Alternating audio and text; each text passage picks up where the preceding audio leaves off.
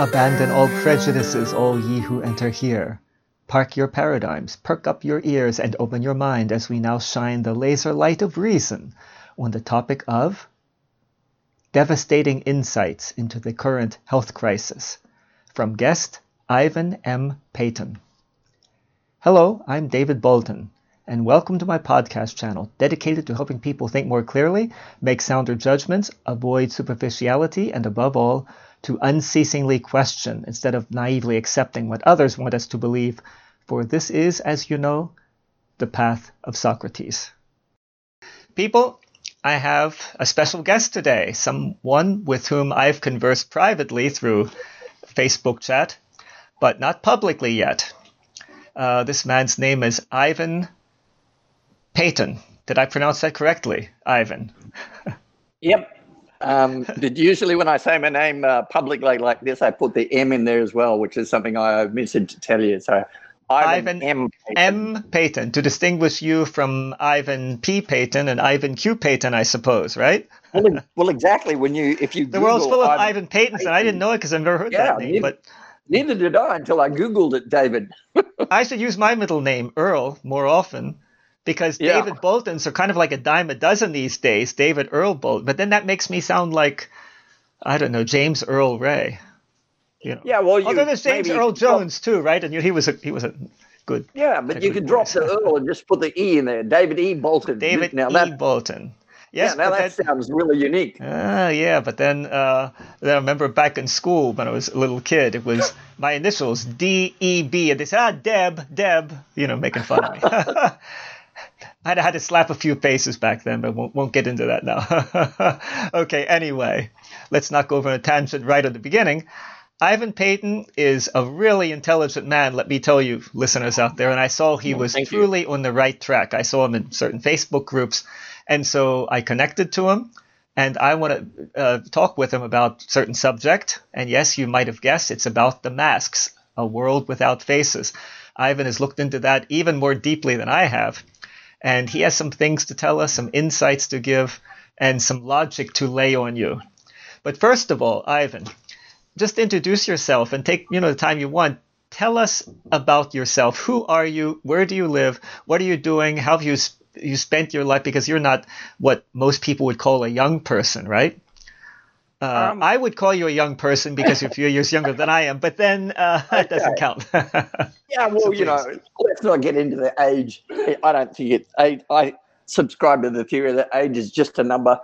And I've got many good friends of mine that are a lot older than me, that are actually a lot fitter than me.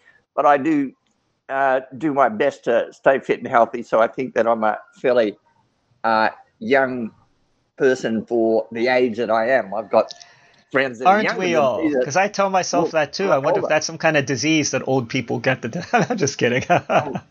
Maybe it's just the mindset, so yeah. But all you young people out there, don't turn this off thinking, these two older guys know. With age comes wisdom. At least you're lucky. And Ivan is one of those lucky ones, because this is a wise man you're going to hear. A man who sees very clearly. Tell us more about yourself. So I'll try and do this as briefly as possible. So I'm an Australian. I grew up on the move. My dad was the Chief Petty Officer in the Australian Navy. I was born in Sydney, but we went up to New Guinea for 3 years while I was a young child, then back to Darwin, North Australia, which is where my mum's family was. We spent a few years there, then moved down to Brisbane and the Gold Coast. And then after I went to university, I took my first job in door-to-door sales industry because it was right in the middle of a massive recession at that time in the early 1980s.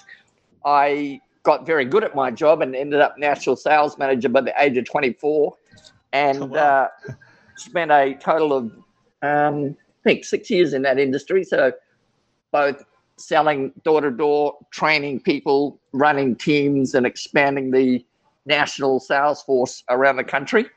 And then I quit that job, had a bit of a break, wandered up the east coast of Australia and spent a bit of time working on a small resort on Fitzroy Island off Cairns. And I was just killing time. Then I wandered back to Darwin not thinking that I would actually stay there. I was just wandering and visiting people, basically. But then I saw an opportunity in tourism. International tourism was just starting to boom at that period. So this was in 1987, and I opened up one of the, I think actually it was the first backpackers hostel business in tourism in Darwin, and stayed there for the next 10 years while I built various tourism businesses. So I had 2 lodges, a bar, a restaurant, a camping safari business, a publishing business, and we also manufactured souvenirs. Wow. In the last You were busy. Years. You were kind of busy. I was. And during that time, for 4 years, we published a little magazine that I was very proud of. We used to call it the Traveller's Bible of the Northern Territory. It was supported by advertising space and gave the tourists, it was a free publication. We would hand out 100,000 copies a year around all the entry points to the Northern Territory. And people would, who got hold of one of those copies, had a really up-to-date, great guide to the tourist industry and where to go and what to see in the Northern Territory.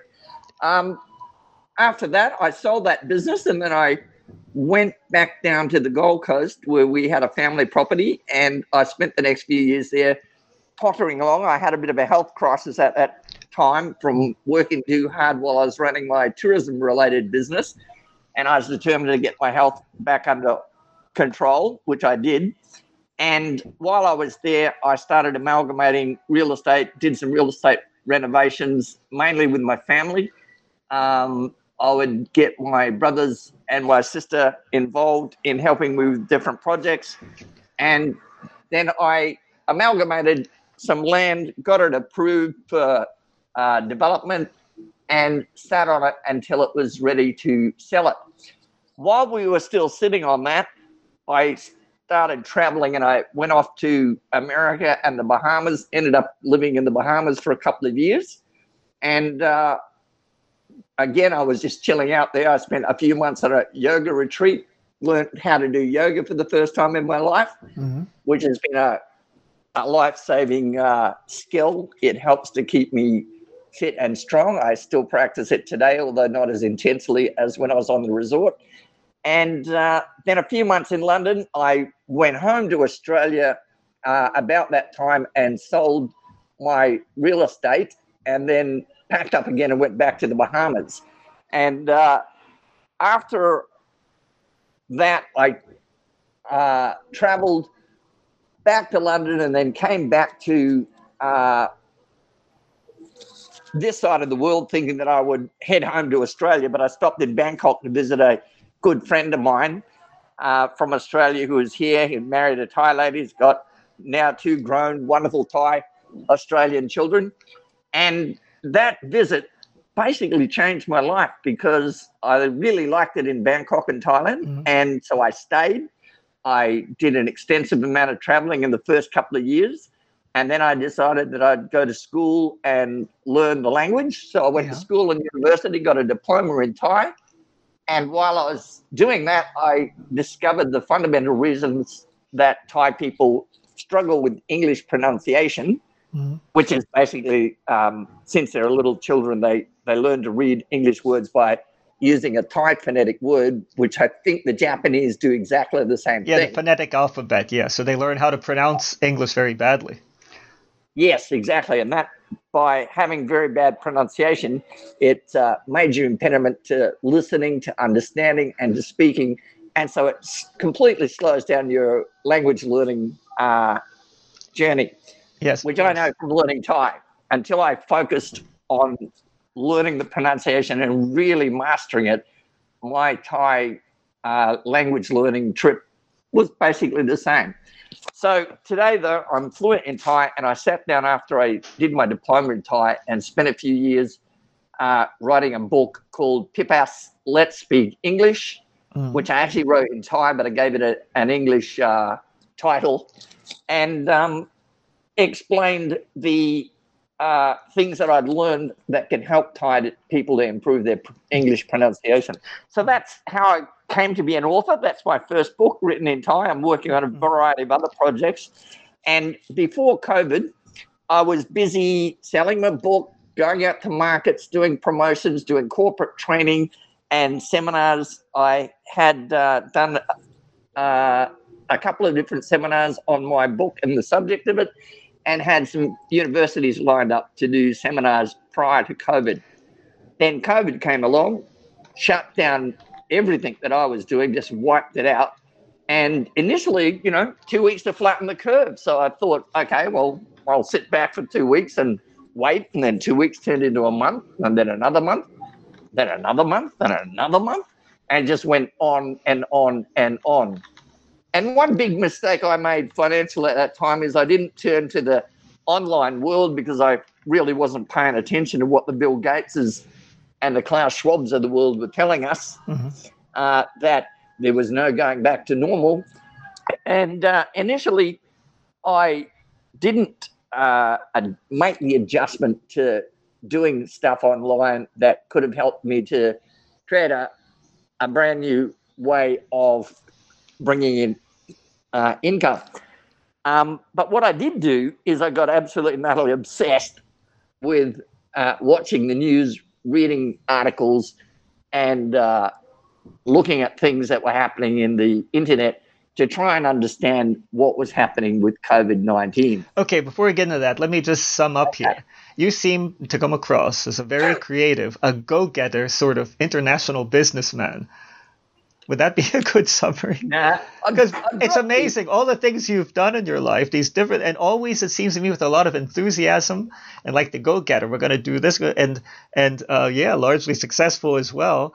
And I think your assessment is fairly accurate, except I would drop the word international, because until such time as, I guess you could perhaps start to apply that as I go forward from where I am today, because my plans going forward. Well, look, you're an Australian that not just lives in Thailand, but you've learned fluent Thai.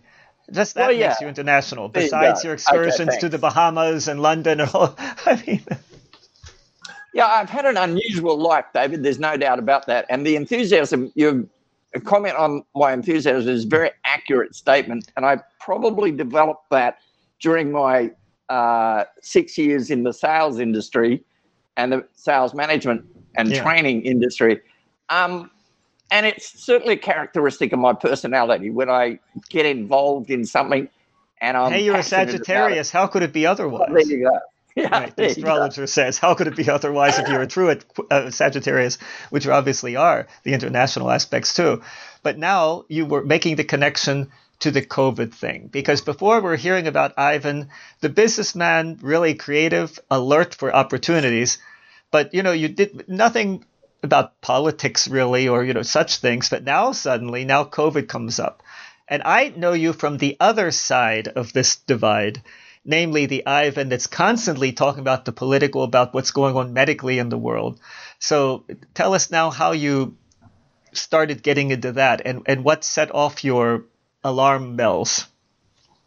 Okay, so I think that your question about alarm bells is and politics is both of these connected and very relevant.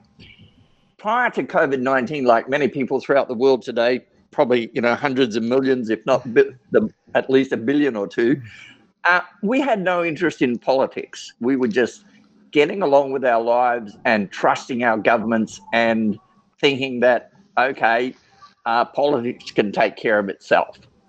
And I think that was my position prior to 2020. And that of billions of people. I was largely there too.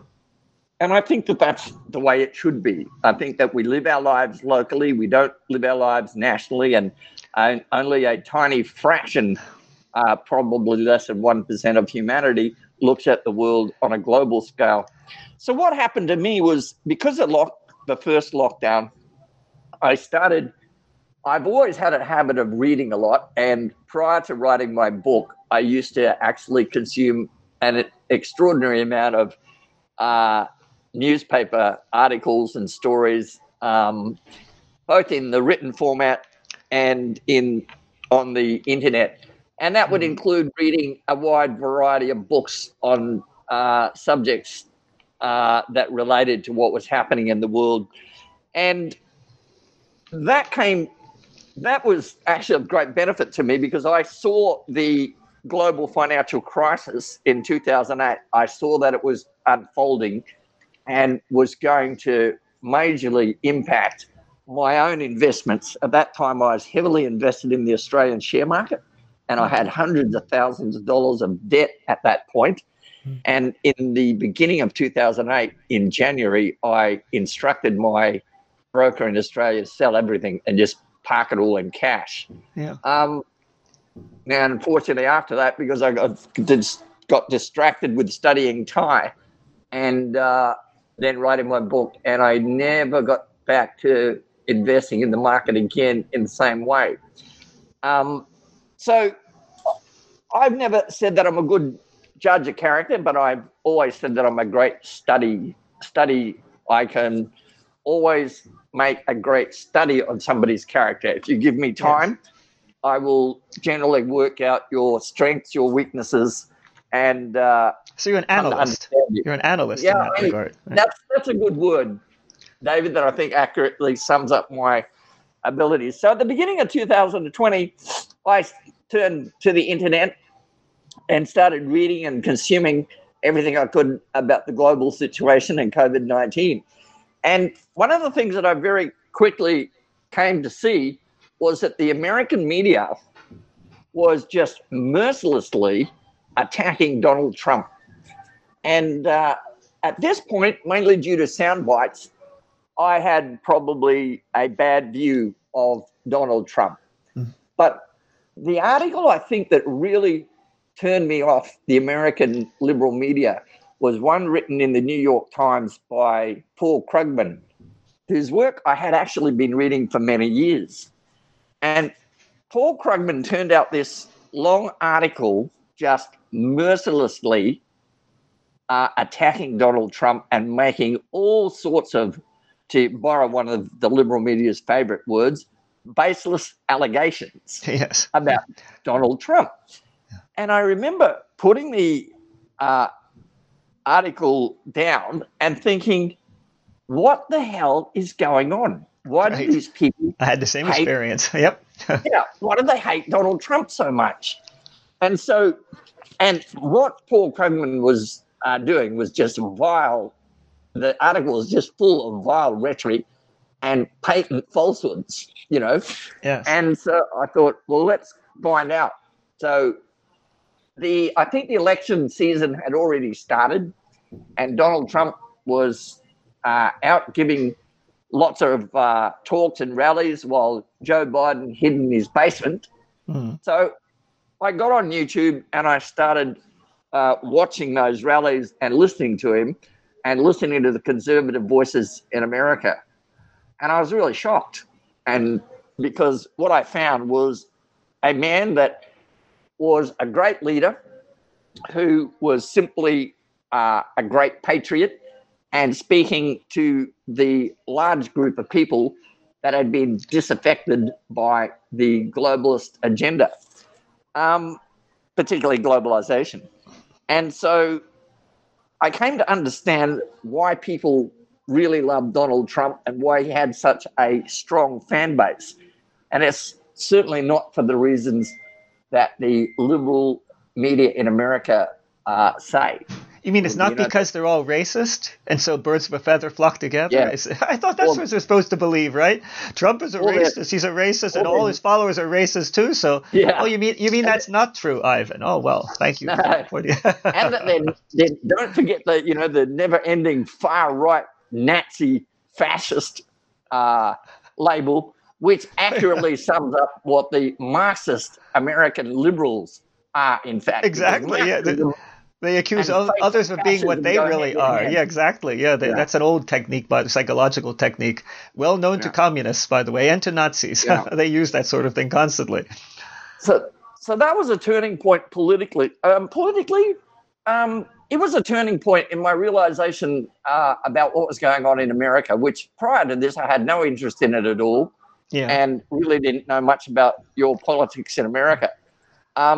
But I sat up and took a lot more notice after that. And then during that year, after watching hundreds of hours of videos of Trump speaking at rallies and watching the way that people respond to him and reading comments, David. The comments in YouTube under the videos are a gold mine of information and insights. Indeed they are. I often run through them and look for the bigger comments, because the bigger the comments, generally the better the insights. Yes. Yeah. And so I was transformed to somebody that likes Donald Trump for the fact that he's a true patriot and he really does care about the American people, and he puts them heads and shoulders above the globalist agenda.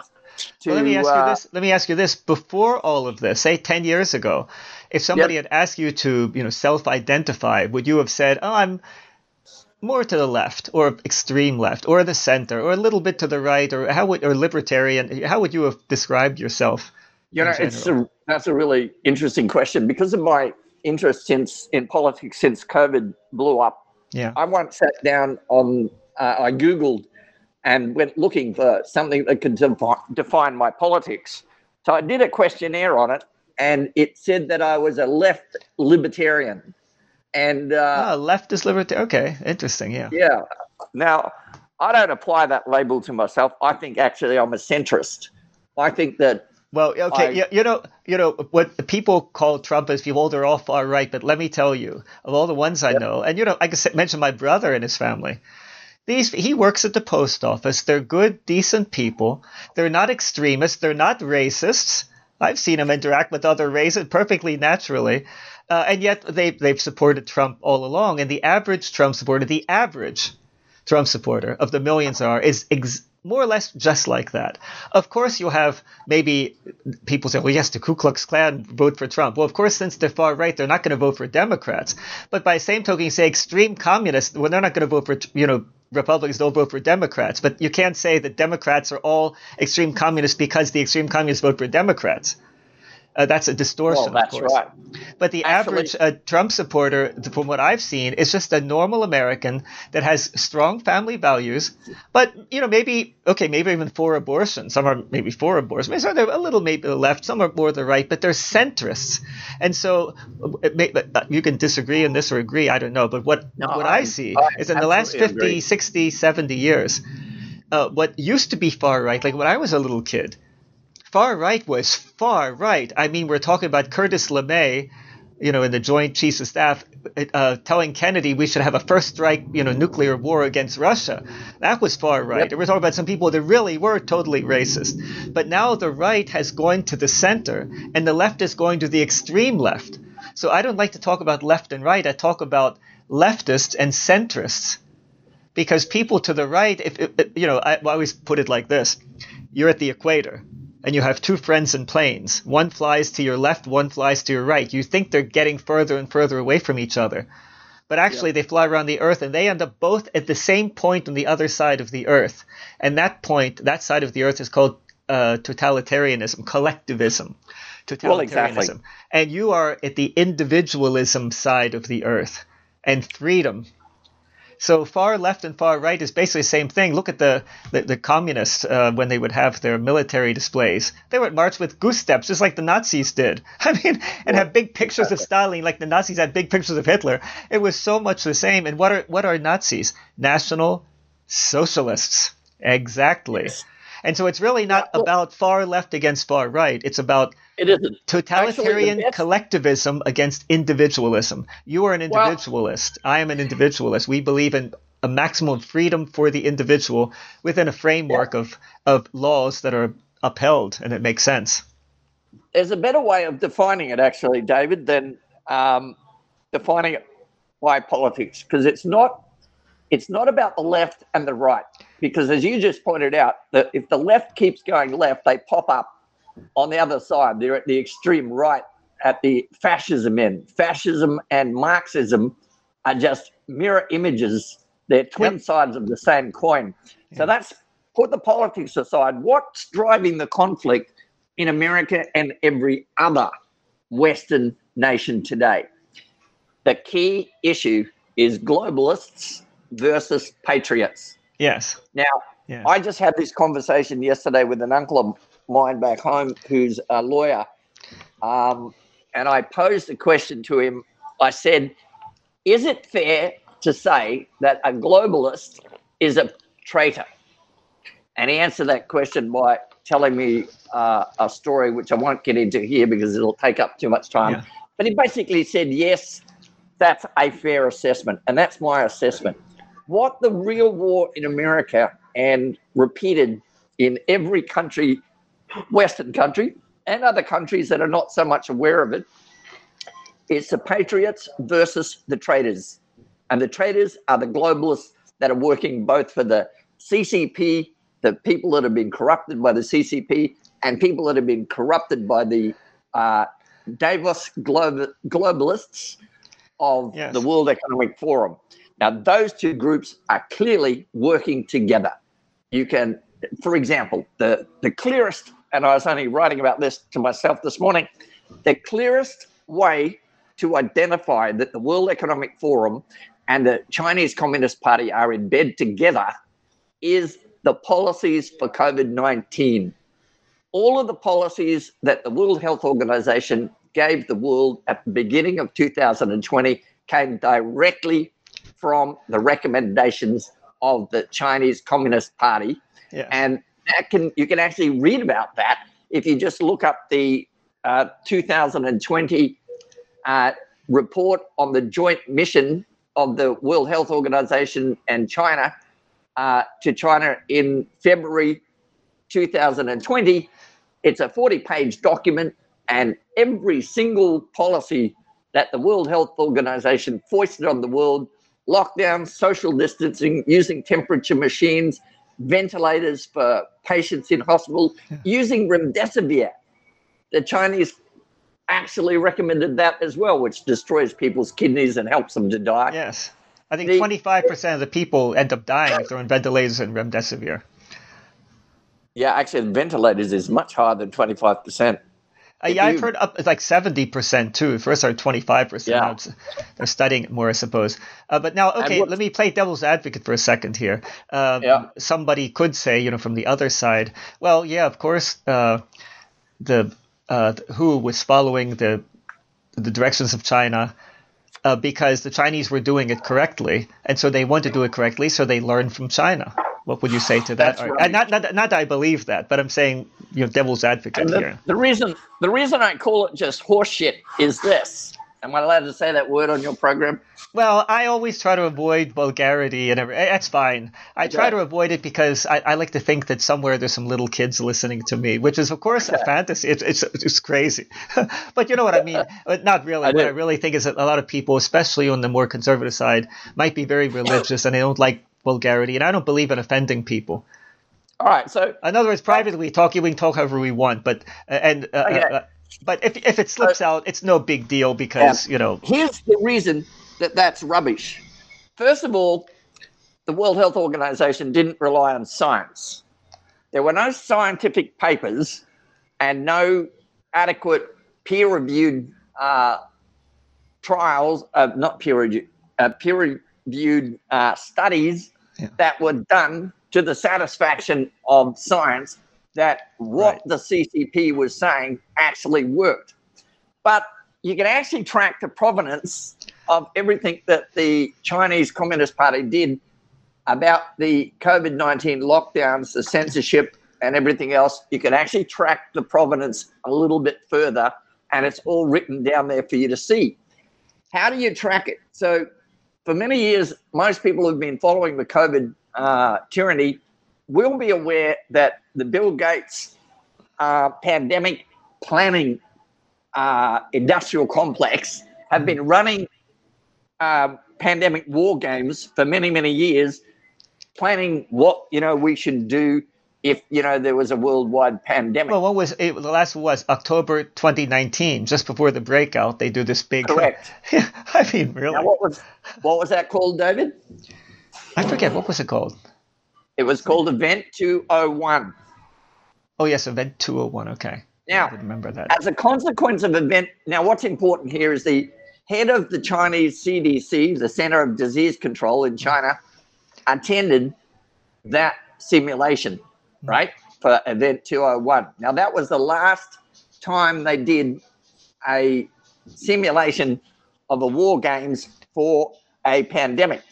Now, out of that meeting came 7 recommendations. They wrote up 7 recommendations for governments and public health authorities around the world and circulated it everywhere. Those 7 recommendations basically formed the tyranny of the COVID-19 policies that turned science and medicine upside down. Things like censorship, lockdowns, face masks, etc. Now, then what happened next was the outbreak occurred in Wuhan in China, and the CCP followed those 7 recommendations and basically said they work, right? When the joint mission of the WHO and the China mission turned up in China, the CCP, if you read that 40-page document, you see that they're basically confirming that those 7 recommendations all work, which completely and utterly turned science and medicine and hundreds of years of pandemic and epidemic management upside down. So it was just a very sophisticated way of justifying what they were doing. But it was, in my mind, just all rubbish propaganda. Yeah, interesting, because of China, following recommendations of China, remember reading that there was a congressman in the U.S. who in March of 2020, I believe it was, wrote to Fauci saying that he's learned that in China they're starting to use hydroxychloroquine. Yes. As it might have been 2021, I'm not sure. I think it was 2020. It would have been in 2020 because they use that, and the Chinese scientists have put papers out on it, and they also use ivermectin. They've used them all the way along. Yeah, and and he wrote to Fauci in any case that they're using hydroxychloroquine with great success, and Fauci just, I guess, tossed it in the waste paper basket. So, well, you see, I just read that paper that I recommended people look at on the mission to China. Could you send me a link to that paper? I can indeed. Because I will include it in the description to this. I'm also going to include, for you people listening, Ivan has a Substack page where he writes really, really good, insightful articles. And I'm going to put that there too if you want to look into it. But yeah, this document, if you could send me some kind of link to it, I'll include that there so people can read it for themselves. Yep.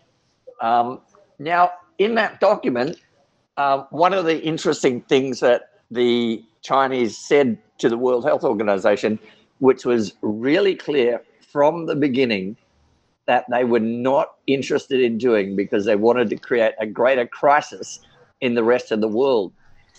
The Chinese said that early treatment saves lives, and the faster that they treat people that are symptomatic or ill, the quicker they can cure them and save lives. Now, of course, we know that the World Health Organization, Bill Gates, Fauci, every public health official in almost every Western country all followed the WHO's propaganda when the WHO claimed that this is a novel virus. That's a lie just right there, because it's 90% the same as the SARS-1 virus, David. So it's not a novel or brand new virus at all. But based on that statement, they said that there's no treatment. Now, that's a very misleading statement. Yes. They actually were very clever in the way they worded it. You can still see it on their website today. They said, because it's a virus, there's no treatment for a virus. Now, that's true, but it's absolutely deceiving, because the key point is this. You get a viral infection and you develop symptoms. So what's happening is you're getting inflammation from the symptoms. So even at the common cold stage, you can treat those symptoms. Now, the SARS-CoV-2 virus creates the only disease all coronaviruses create in the first stage is the common cold. So it's like the WHO telling the world, there's no treatment for the common cold. Well, there's not a cure, but there is treatment. And they make billions of dollars selling us drugs to treat the symptoms, right? But exactly. And there's already a huge industry doing that. But they further complicated it by saying, there's no treatment. And they made the statement on their infographic on the website that there might be a co-infection of bacteria. Well, here's what's interesting about COVID-19 pneumonia. Now, the inflammation creates problems inside your lungs, and you get conditions that create the growth of bacteria, and you get pneumonia. Now, the WHO misleading the world, and all of our governments and public health and media that have trumpeted this propaganda, they basically told the world that there's no treatment for pneumonia. But substitute the word COVID-19 for pneumonia, there's no treatment for COVID-19. But what they're really saying is there's no treatment for pneumonia. That's just a lie. Yes. Because there's always been treatment for pneumonia. And in fact, it gets even more sinister than that, because Mr. Fauci in 2008 co-authored a National Institute of Health paper on the Spanish flu. They took all of the cadavers and leftover, I think it was lung tissue of victims from the Spanish flu in 1918, and they studied them to see what caused their deaths. That paper states categorically that 97% of the people who died in the Spanish flu died from bacterial pneumonia. Yeah. And Fauci's recommendation in 2008 was they should stock up on antibiotics for treating pneumonia during a pandemic. Now, why didn't Mr. Fauci, who was the head of the National Coronavirus Task Force in America, but also he was actually heading up the most powerful public health industry in the world, so he was really speaking to the world. Why didn't Mr. Fauci tell everybody to treat for pneumonia and treat for the bacterial infection Yes. that creates it? Huh? Well, yeah. Right? So, they wanted people to die. That's the only answer you can come up with. Exactly. For me, it was so clear, I think from February of last year, when I read the article with Michael Yeadon, we talked about that privately. And I thought, oh my God, his reasoning it's just impeccable. It is so clear then. It's a genocidal plan. With Fauci, I'll tell you, from the very beginning, remember that first month, he said, oh, no, people don't wear masks. That's not necessary. And the next month, he would say, oh, yes, people must wear masks. Now, I would think the guy was 80 years, now he's like 81, 82. He's like 79, 80 years old, working in the area of virus all his life. And he never thought to ask his professor at university, hey, professor, if there's a virus, should we wear a mask or not? At the age of 80, he still didn't know that? That 1 month he's flailing like a fish on a beach or something. 1 month, oh, no masks are necessary. Next, oh, yes, they are necessary. He doesn't even know that at the age of 80, and I thought there's something wrong with this guy. Right? I think that's a fair perception. Right. His answer was, when they asked him, they said, oh, well, I thought if everybody buys masks, there might be a shortage for the doctors, and we didn't want that. So basically said he lied. So in other words, Dr. Fauci, you telling us that COVID is so deadly and fatal, and you're telling people not to wear masks even though you think they will help. So in other words, you want to kill people. I mean, no matter how you look at it, the guy is crooked and false and basically a war criminal, I would say, because we're in a war. He's committed crimes against humanity going back to the AIDS epoch. People should read Bobby Kennedy's book where he touches on that. This Fauci's been a criminal for years, which of course begs the question, why did Trump even have him still in that position? But we won't get into that today because it'll go too long. I mean, let's get to the mask part of this specifically. Yeah, so we're here at the mask part now with Fauci. So let's just reflect on a couple of things that you called Mr. Fauci a war criminal, and I don't think that term is unfair at all. But Senator Rand Paul, who has been taking Fauci to task in Senate hearings for more than a year, I think, Rand Paul often is too kind to Fauci, and he says things like, Fauci told the noble lie that, there weren't going to be enough face masks. Well, that's just more rubbish, because the Czech Republic, when it decided that everybody should wear a face mask, and they certainly didn't have enough for their 10 million population, they got everybody to make them at home, and in 3 weeks, the whole country had face masks. That's what I was saying. You put YouTube videos, this is how you make this life essential face mask, and people will be making them at home. And if you don't want to make them, there'd be in every block of apartments, some woman doesn't have much money, for example. I'm going to sew a lot of face masks and sell them to my neighbors. She'd make good money that way. You know, they did that in India. The Indian government had a team of people when they believed that face masks were going to work. They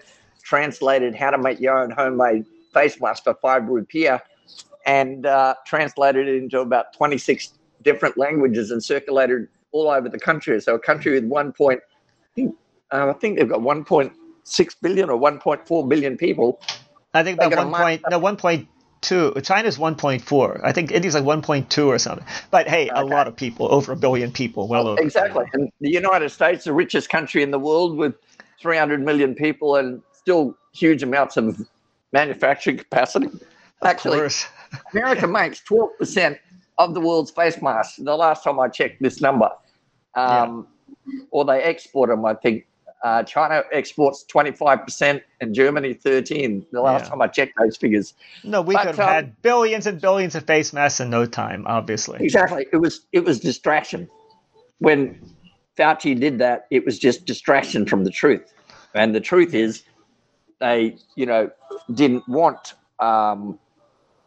people initially. They didn't want people in face masks because I think that face masks do slow some transmission. We'll come up to this in a moment, but certainly not all of it. And it is a bit of a red herring, which I mentioned to you before we got on air.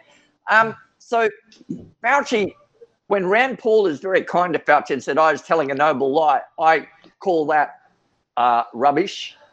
Personally, I think that's rubbish. I think Rand Paul is just being the polite, nice guy that he is. And maybe he has still, despite all of the things that have happened or all the people have died, he still doesn't understand that Fauci is part of a team that are deliberately killing Americans and spreading their... about that, it's possible. But I think when you see the behavior of so many politicians, there are things going on at another level, I guess we could say a higher or lower level, however, that it's really hard to recognize. I think practically all of these politicians are playing a certain game. I don't mean they're all evil by that, but there are things going on at a higher level and they can't say the truth as it really is. The time isn't there yet. And there's so much evidence for that that I've seen. Once you consider that as a possibility, I always compare it to being a detective. There's a dead guy in his library and, the window's broken and this and that, and you start looking into it. And you first think, some intruder came in from outside. But then you hear that his wife took out like a $10 million insurance policy on him 1 month before. Well, now she becomes a suspect. You also hear that she had fights with her husband regularly. But then you hear that his business partner was having big disputes with him, and his business partner is going to inherit most of the company that he has. And so what do? Well, you have, theory 1, somebody broke in from outside, somebody didn't know him. Theory 2, it's the wife. Theory 3, they're all, guess what they are? In a way, they're conspiracy theories. Yes. What I can't stand is when people say, it's not a conspiracy theory that I'm saying. Well, of course it is. Conspiracies do exist. What they should be saying is it's not an unfounded conspiracy theory. Any good detective, Sherlock Holmes, he'll have 5 or 6 or 10 conspiracy theories, but then you check out the evidence and you accumulate evidence for each one of those. I've done that for different theories, and the theory that best explains what is going on is that there's something behind the scenes going on that's bigger than even you and I could really even imagine. And that so much of what we're seeing is totally fake and we're being lied to by both sides. I'm saying this not because I'm trying to defend Rand Paul, but in a way, yes. In a normal world, whether you go back to ancient Rome, ancient Greece, the Renaissance time, you always have people, one side saying one thing, one side saying the other, and even being vocal about it, and even in their congresses and their assemblies, whatever. But now we have this strange thing that, the election was stolen, very obviously. Trump then steps back, but then for months, practically everybody in Congress just acts like, Biden won, what a shame. And I thought there's something weird here. There's something else going on. I won't get into my theory there, but I think it's very well founded. I just want to say here that with Rand Paul, I think he's going easier on him because in theory, now, they would have more than enough to bury Fauci, to put him on trial and to execute him for treason, for crimes against humanity, mass murder. They'd have more than enough, but they're not doing it yet. And there are reasons why they're not doing it yet. And we can't assume it's because they're all evil, because never in history have we had all the leaders, large and small, all being evil. That's never happened if we go against human nature as a whole. Therefore, there's something else going on that I can't explain in all details, but I have a fairly good idea. And so we shouldn't, with Rand Paul, that he says this or that, it's one more weird thing to add to the list, because I guarantee you, Rand Paul is no fool. Not that I'm a big Rand Paul fan in general, but he's no fool. He knows that this is a genocidal plan. But just one little thing, if a politician like Rand Paul, somebody comes out and says, we now know the truth, this is a genocidal plan, and half of Americans have been poisoned and will probably die within 5 to 10 years. What would happen? Not just the economy totally, nobody goes to work anymore. People are going crazy, committing suicide. You can't say that. You can't say that. That's why Fauci can't be arrested and put on trial now, because all these things would then come out and people would go absolutely crazy. Yeah, but it's not just Americans, David. It's not people all over the world. Right. Yeah. Actually, look, I'm going to recommend another link that I'll get you to drop in the notes below the right.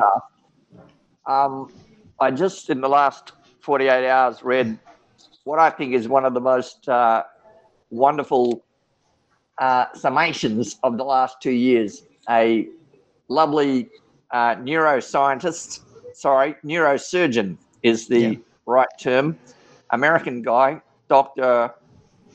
Richard L. Blaylock, I think is his name. Hang on, I'm looking at it now. Sorry, got that wrong. Russell L. Blaylock.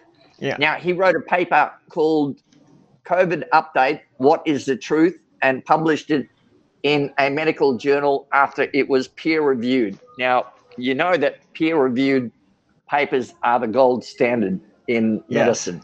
Yes. And he sums up an enormous amount of the issues that we've been facing, but one of the most important issues that he does refer to a lot of research on is the negative impacts of these vaccines, or they're not really vaccines. I personally think they're a bioweapon. Yes. And it's incorrect to call them a vaccine for a lot of reasons. The most important reasons are, one, they're only available for public use under the emergency use authorization. Yeah. That does not make them a vaccine. They don't have an approval that calls them a vaccine. Two, they're emergency drugs, which are experimental drugs being used under an emergency use authorization, so they're not a vaccine. Number three, the manufacturers never called them a vaccine. Yes. The manufacturers only ever claimed that they would alleviate the symptoms. Now, that's the role of, an aspirin medicine, right? Right. That's not the role of a vaccine. And then four, we know damn well that the vaccinated are not protected and they still transmit the virus. And in fact, in this paper that I'm recommending to you by Russell Blaylock, he points out that the super spreaders are the vaccinated. Yes. Which is really sad. Others have reported the same thing. Yeah. And it's a bioweapon. The purpose of this bioweapon is really not to kill people immediately, though some people react that way, and tens of thousands have died. According to some studies, hundreds of thousands, maybe even millions have already died. They die of things like heart attack, stroke, right? So it doesn't seem obvious, but when you look at the numbers, like that big insurance firm in Indiana pointed out, the all-cause mortality rate has gone up 40%. 40% more people are dying. They said that's something we expect once in 2,000 years. You just don't have that normally. It's a total disaster. In other words, many more people are dying of cancer, many more people are dying of heart attacks, many more people with strokes, many more people with tuberculosis, you name it. And there are more people dying of it, anything that is caused by a weakened immune system. The goal of these bioweapons is to weaken over time, ideally for the evil ones, to weaken over time the people's immune systems, so then they die of things that don't seem related to the vaccine. But then you could always say, it must be because so many had COVID, that weakened the immune system. Well, COVID has the spike proteins in it, but the vaccines turn your body into a factory of spike proteins. That's right. So, people, anybody out there listening to us that still hasn't seen this start to think and put the pieces together. And yes, it's so sad, it's so tragic, it's so angering, but the fact that it's still going on and that even people like Trump aren't calling it out, that's even scarier, I'll tell you. You know, for a long time, that's even scarier. It really disturbed me that Donald Trump doesn't call it out. And he was on the Candace Owens show, and Candace Owens started talking about people that were dying of vaccine side effects and being hurt.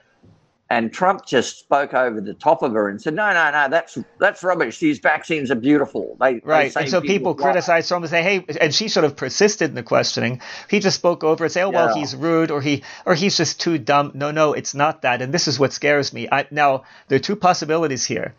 Either he's part of it and he wants to kill off people too, just like the other side. Or the other thing is that doesn't worry me all that much because there's some, people that follow him, people, I don't know, even people like Ezra Cohen, they talk about the vaccines and, not being vaccines. Everybody is except Trump. So this leads me to something else. It probably, I would think, is the case that with the other side, because there are always negotiations with the enemy somehow. The West had that with Hitler. During the Cold War, there are always secret negotiations. They probably said, if Trump starts saying that this is like a campaign to go, people, we're going to do this, we're going to do this, we're going to do this, we're going to explode nuclear bombs in America, we're going to do whatever you can imagine. There must be some reason why he's saying this. Or, and this is really scary, I put that as, this is a very small probability. Suppose it comes from above, and I don't mean God and Jesus Christ. Suppose the aliens that they're talking about, suppose the aliens have told certain leaders, now, and I know it sounds far out, but, with UFOs, people used to say, oh, there's no such thing. But now even, the military is putting out one video after the other. And I need to slow you down. What's that? I really don't want to do the aliens discussion. Neither online. Do I, but I'm saying, let's just suppose, and this is only, 1% probability. Suppose some greater forces said, look, a lot of humans have to die. This is the way it's going to be done. Then nobody could do anything about it. I don't believe that. Some people are saying that. That's the only reason why I mentioned it. I think, though, Trump is saying that because if he didn't say that, things would be a lot worse. I don't know in what form, but it's very strange. Okay. I don't believe he's just too dumb, or his aides haven't told him about this bioweapon. There are two great forces in the world today that don't give a damn that millions of people or even billions of people will be wiped out. Yes. What are those two great forces? First one is whoever put the Georgia Guidestones up in America. Yeah. Right? Now, Now, for the listeners that don't know what the Georgia Guidestones are, just Google them. It's a set of... Wikipedia, Georgia Guidestones. They have the entire text there. I think it's a set of granite, huge granite blocks put up similar to Stonehenge in England, but they've been placed in Georgia in America in a public place. And they basically explain that whoever wrote those paragraphs in the Georgia Guidestones, that they think the ideal number of people for the planet Earth is just 500 million, and that everybody, the 500 million, should live in harmony and balance with the natural world. And they wrote these stones, I think there's 10 of them in, and they put this statement up in 10 different languages.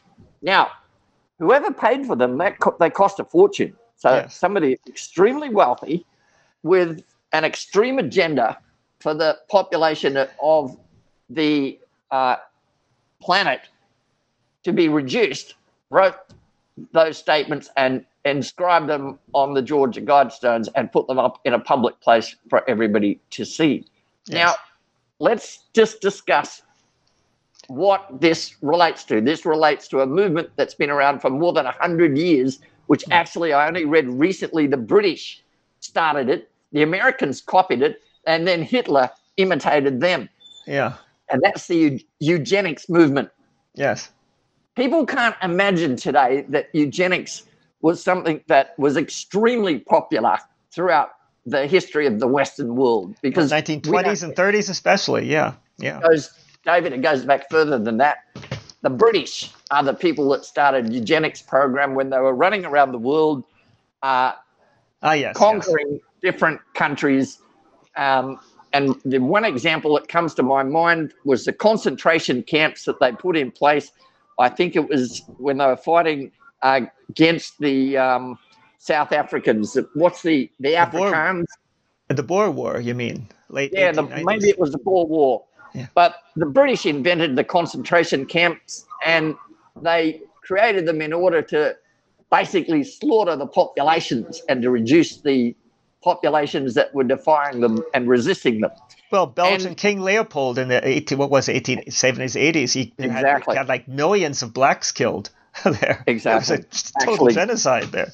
Yeah. All of the European powers that were colonizers basically invented fascism in that era of our Western history.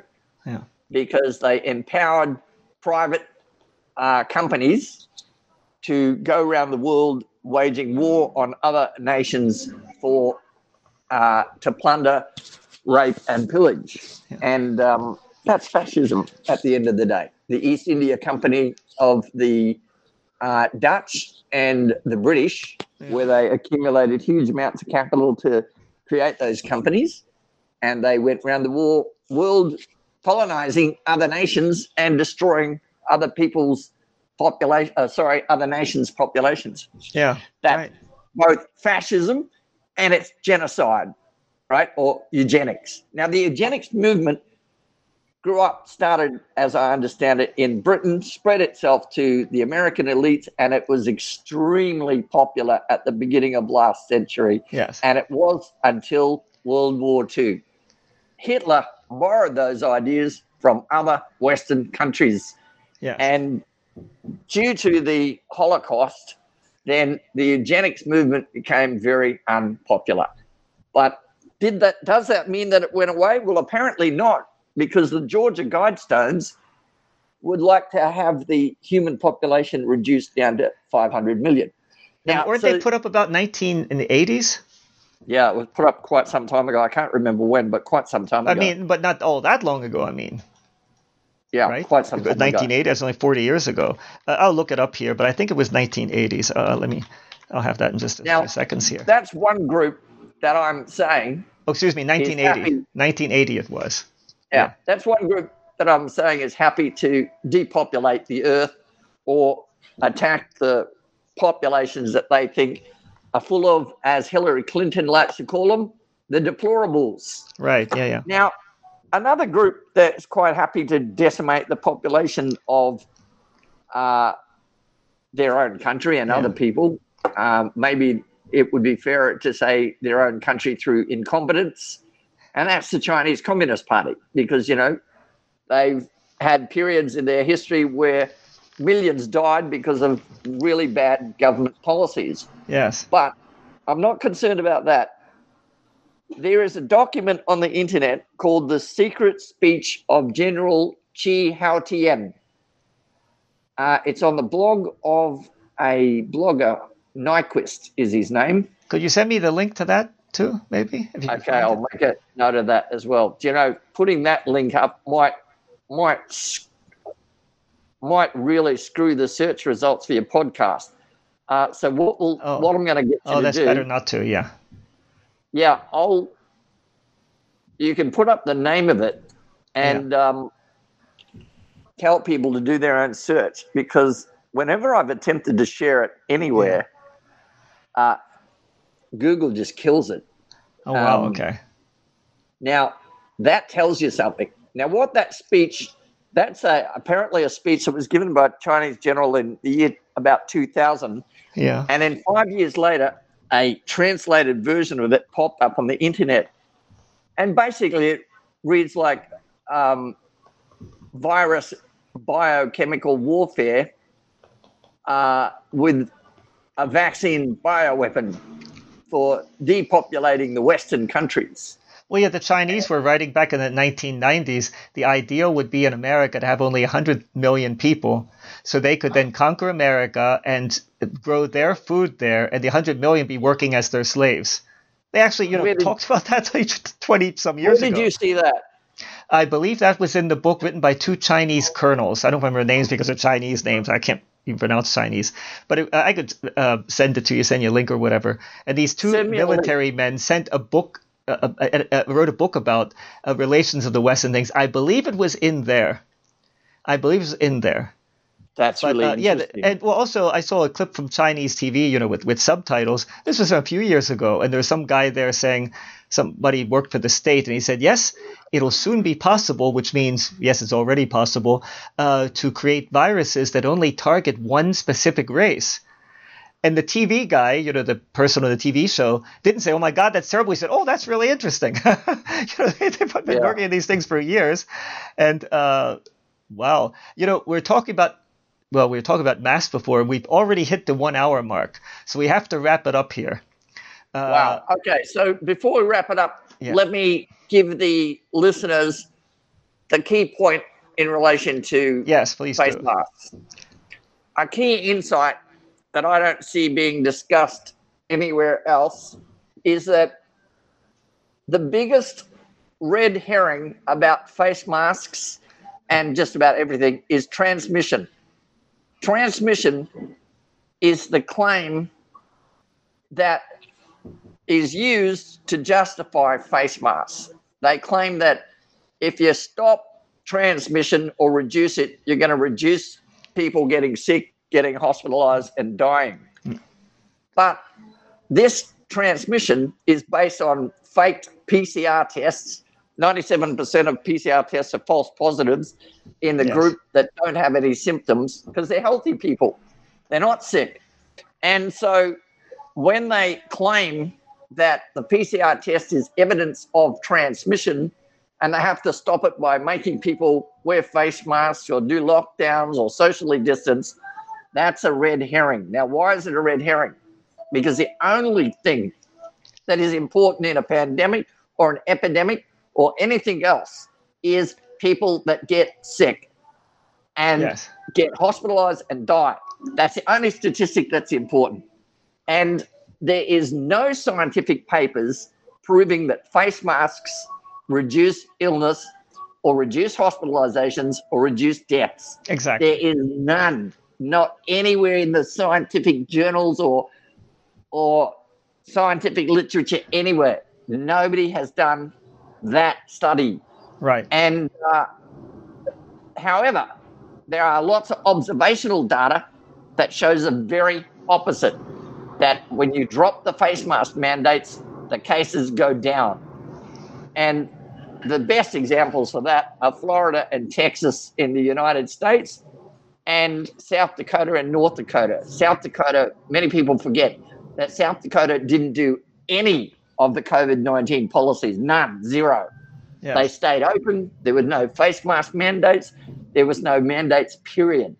And when you compare the data in South Dakota to North Dakota, the data in South Dakota is better on every level. Less cases, less hospitalizations. I didn't know that. That's really interesting.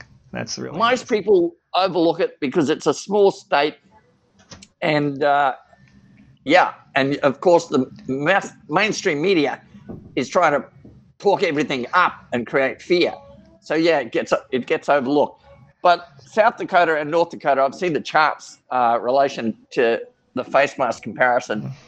But the biggest observational data is Florida and Texas. As soon as they decided they were going to drop all of the COVID policies in early 2021, the Democrats and the mass media screamed, COVID Armageddon, COVID hell. Joe Biden made some really foul comments about the Texas governor. I can't remember what they were, but they were really foul. Yeah. And, of course, it all proved to be utter rubbish. What happened was everything went down and life went back to normal. One of the few places, amongst the few places in the world that are what we would consider normal. Yeah, so we see the whole thing was fake in so many ways, and there was an agenda behind it, a very evil agenda to take down the United States and Western Europe, mainly, and to move us towards the New World Order, and along the way to start their plan to murder most of the human population. And, no matter how you look at it, if you look at it deeply enough, look at all the evidence, just put the pieces together, you find And that's the theory that best explains everything we're seeing. I think you're right, but I want to put one footnote on your comment. You made the comment on America and Western Europe. And it's very easy for us, from our viewpoints, wherever we're sitting in the world, to think it's all about us. I sit in Thailand, so I see the devastation to the Thai people and the Thai economy. One of my English students is a VP at one of the local Thai national banks, and he was discussing the impact of the last 2 years on the 6 different regions in Thailand with me.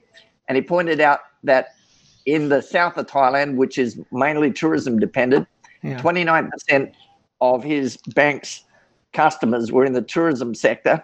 Others were in like agriculture or wholesaling or manufacturing. And of all of the customers in the bank, 29% that are non-performing loans today need restructuring are all the tourism sector. I mean, the entire tourism sector. I wasn't suggesting that it's only in those places. The reason why I point out America and Western Europe is because certain Chinese military people have always said they're the ones you have to take down first, because if you want to conquer the world, they don't have to. China doesn't have, they could take Thailand tomorrow if they really wanted to. They could take Japan, they could take, but to take the United States and Western Europe, that's not. And of course, then there's Russia. We won't get in that if we have to stop now because we're well over an hour. I'd like to thank you, Ivan, for this. This is really insightful, and we're going to do it again sometime, I hope. All right. So thank you very much. Well, thank you, David, for the opportunity. It's wonderful to talk to you. It's always a pleasure, and it's an honor to appear on your podcast as well. Thank you for that. And an honor to have you. Thank you for listening, people, and thank you for following us on the Path of Socrates. Bye now.